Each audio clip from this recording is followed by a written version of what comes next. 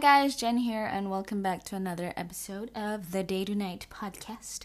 I hope you're doing well. What's it? I have finals coming up, so I have one this Friday and then two next week. But yeah, other than the stress and anxiety and all of that comes with finals, I'm doing pretty good. Also, the weather. I hope the weather is good wherever you are as well. It was a bit rainy and a bit drizzly yesterday, just like on and off. But today it's doing a lot better. It looks pretty sunny outside right now. So hopefully if I get the time, I can take Teddy out for a walk. Since he couldn't go out yesterday not because I didn't want to, but because when it rains, he refuses to. So there's that. So I'm hoping everything is good for you.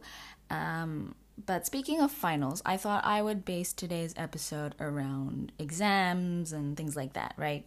Because I was thinking, out of my hatred and my stress for finals and exams, I was thinking, why do exams or quizzes or tests or any sort of academic assessment tool, why do they exist, right? Because, for the most part, I feel like, especially with students, when you're forced to learn a subject or study about a topic or of some sort, and you're forced to do this, and you have no interest in it, in this particular subject or topic, and you're forced to do it just so that you can take a test or quiz or exam or something and get a grade that is deemed as passable, right? When you're forced to do that, I feel like you just regurgitate all the knowledge that you've crammed into your memory, like the short end of your long-term memory.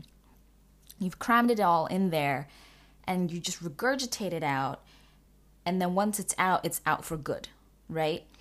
Whereas topics or subjects that you are genuinely interested in, those will stick in your brain a lot longer, right? Because you're just interested in it. It makes sense to you and things like that. So I'm not talking about, and if you want to test all of that knowledge that you've learned about that thing that you're interested in, that's not what I'm trying to talk about today. I'm trying to talk about and question the existence of why we have to study for topics or subjects that we're not even interested in, but we don't really get a say in, right? That's what I want to talk about today. I feel like most people my age, maybe 20s, maybe late teens would know this as well, but there are multiple forms of intelligence, right? When I was growing up, at the very least, the only form of intelligence I knew was academic. If you were good in school, you were good to go. You were a smart kid, But obviously, as I grew up, I realized that's not the case. There are people who may not necessarily be the smartest when it comes to school, but they're very smart in terms of social situations, or they're very smart in other ways, like maybe they're super creative, right? Or maybe they're intelligent in many other ways that I just cannot fathom, I can't conceptualize their intelligence, right? But growing up, that wasn't the case. It was either you're good at school or you're not smart, right? And so and I think a lot of Asian cultures as well have that kind of thing, and maybe other cultures. But basing this off of stereotypes, for me, my parents were definitely, they fit that Asian stereotype of you have to be good at school. And so for me, that I think that made up a huge part of my identity when I was growing up. And it was, I have to be good at school. I have to be in that top tier in my class. Otherwise, I'm not good enough. My whole identity was based off of that. And maybe not whole identity, but the vast majority of it. And it's sad, and it just got me thinking, why did I spend so much time studying for things that I did not even like? I genuinely, there was this one time when I genuinely asked my biology teacher, and I liked biology, right? It was fun, but there came a day when I realized, like, why am I learning all of these facts when I know I'm not going to be using these facts in my future life? And so the example that I used when I was asking her this was, why do I have to learn about mitosis, right? Especially when it's not like I'm going to go to the supermarket and I'm not going to go to like the meat section, and it's not like I'm gonna look at a pack of meat that's like, you know, prepackaged and everything. I'm not gonna look at this piece of meat or like steak or whatever and be like, this cow underwent mitosis. The cells did this. These cow somatic cells did this.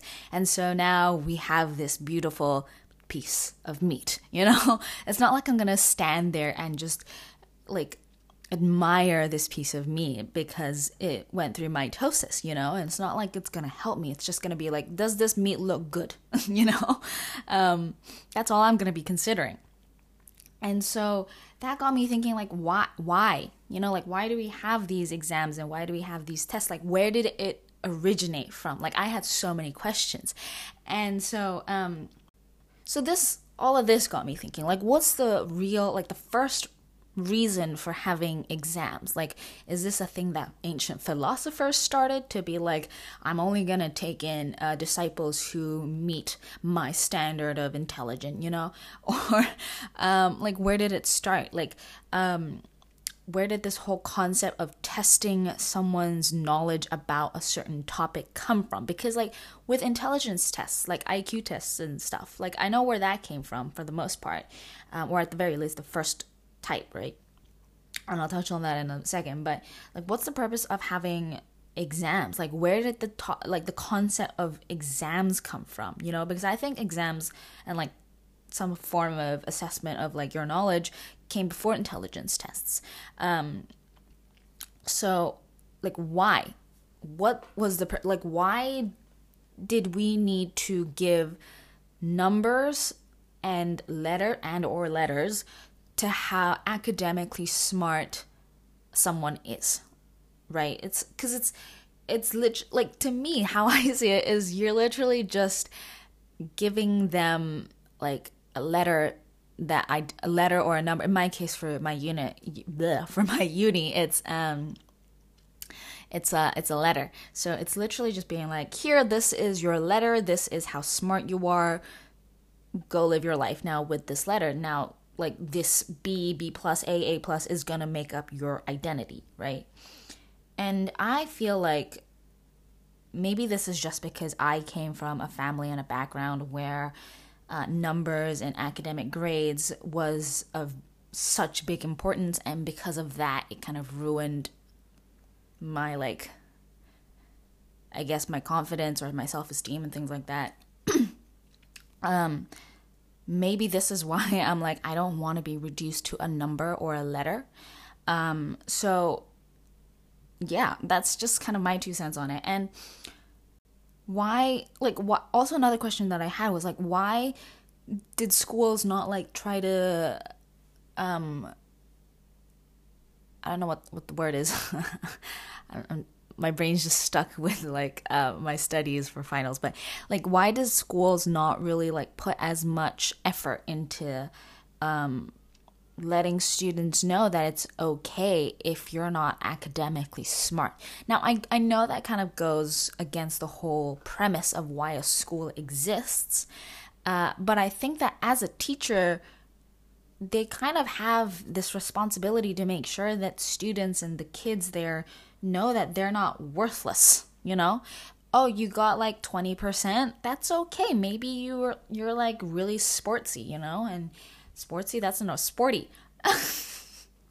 Maybe you're really sporty and you're not meant to be a university professor, but you're meant to be, I don't know, a professional football player, you know?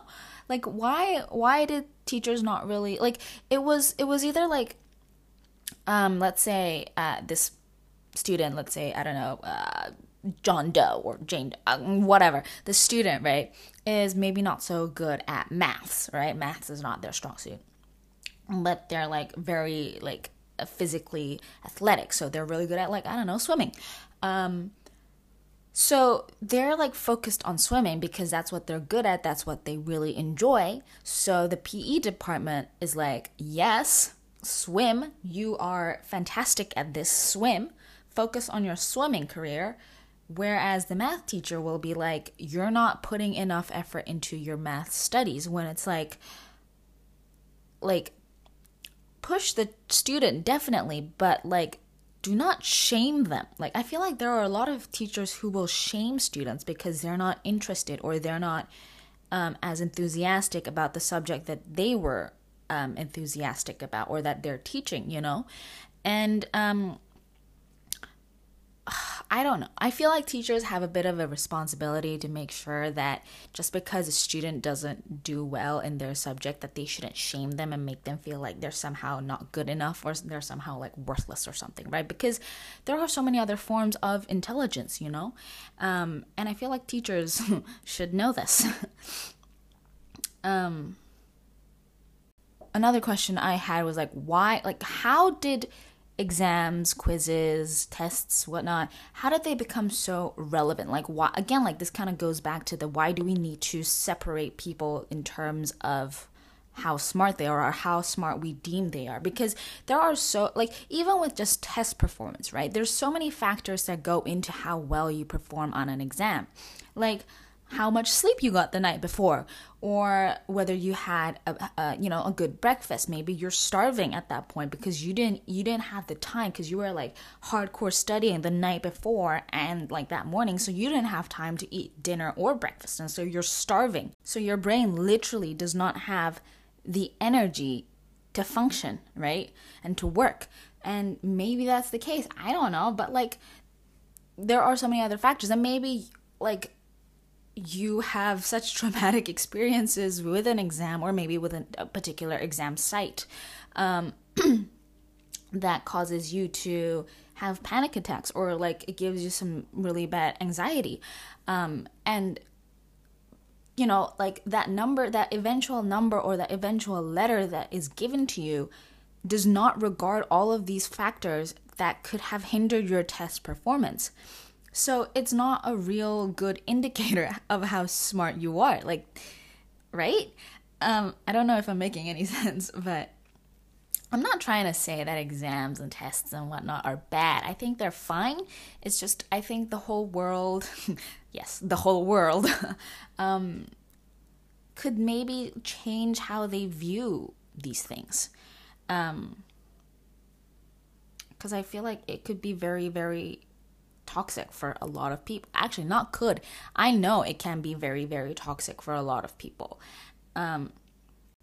So going back to the whole history of IQ tests thing, this is why I don't like the whole like these kids are smart and the others are not so smart. Like, I don't like that kind of mindset, because the whole reason that the first IQ test came about was because the French government commissioned this psychologist person. I forgot his first name, but it was like Binet or something. His last name is Binet, and he and this other person, again I forgot the name, they came up with the first IQ test to help students who were struggling with the school curriculum. Not to identify the smart ones, but to identify the ones who were struggling and to give them extra help. Not to be like, oh, these kids are gifted, we're gonna push them even harder, you know? It wasn't that. It was, let's see who's struggling, let's see who needs more help, and let's help these students who need more help. And then there's also like, and that's like the I guess the IQ test that we think of for like academic intelligence, right? But then there's also like theories about other types of intelligence. Again, I forgot the names. Not the best for me, I know. But I think his name was Sternberg. But his model was that there are three types. There's academic, there is creative, and then there's, I think it was like person smart or something. I can't remember. But basically what it is academic smart, so like school smart, and then like school smart, book smart, and then there's creative, people who are just naturally very creative, and then there are people who are socially smart, so like street smart kind of. And then there's this other guy who suggested the multiple intelligence model, which says that I think it was like 8 or 9 types of intelligence. So he made it into like, you've got your normal 3, and then he also added in things like general. Actually, it wasn't another guy. Can't remember. There are so many. But this other guy, this multiple intelligence person, he also suggested. One thing that I remember is that's my alarm to get me to start working for my finals. But anyways, to finish this quickly, musical intelligence. I think there was also something to do with sports as well. I can't remember for sure. Yes, I learned about this stuff like last year, which is why I don't really remember it. But yeah, so there are so many other types of intelligence, and then there's, as I mentioned earlier, there's this thing called the G factor, which is like general intelligence. I didn't quite understand the concept of this, but I think that's just like actually, I'm not going to go into that because I don't really know. But if you're interested, go ahead and do some of your own extra research. So yeah, there's that. There's like so many different types of intelligence, and yet when you're in school, there's just so much focus on like academic intelligence, and I hate it. I really do. Yeah, you're gonna, like, I am not a fan of grades at all as well, because again, like, they're just not a good indicator of how smart you are. Yeah, they're not.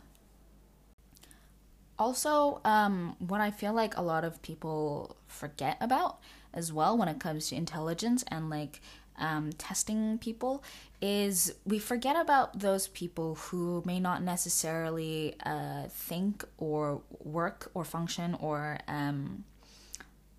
like perform in the same way that we do, right? So when I was like doing some research about intelligence tests, and it was only for like 2 seconds that I did this because I was like, oh, okay, cool.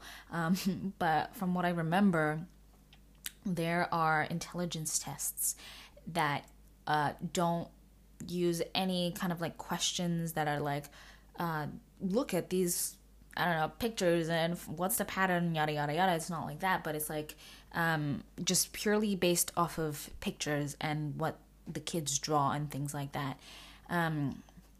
And there's another one that was, I think it's called like nonverbal something.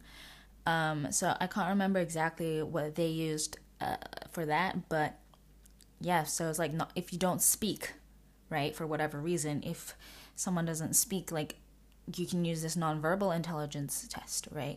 Because if you don't speak and you don't like necessarily function or process information the same way that, I don't know, a neurotypical person might, right?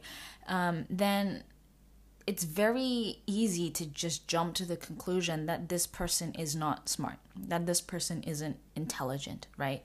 And that is not the case. Like, for the example of autistic people, let's say.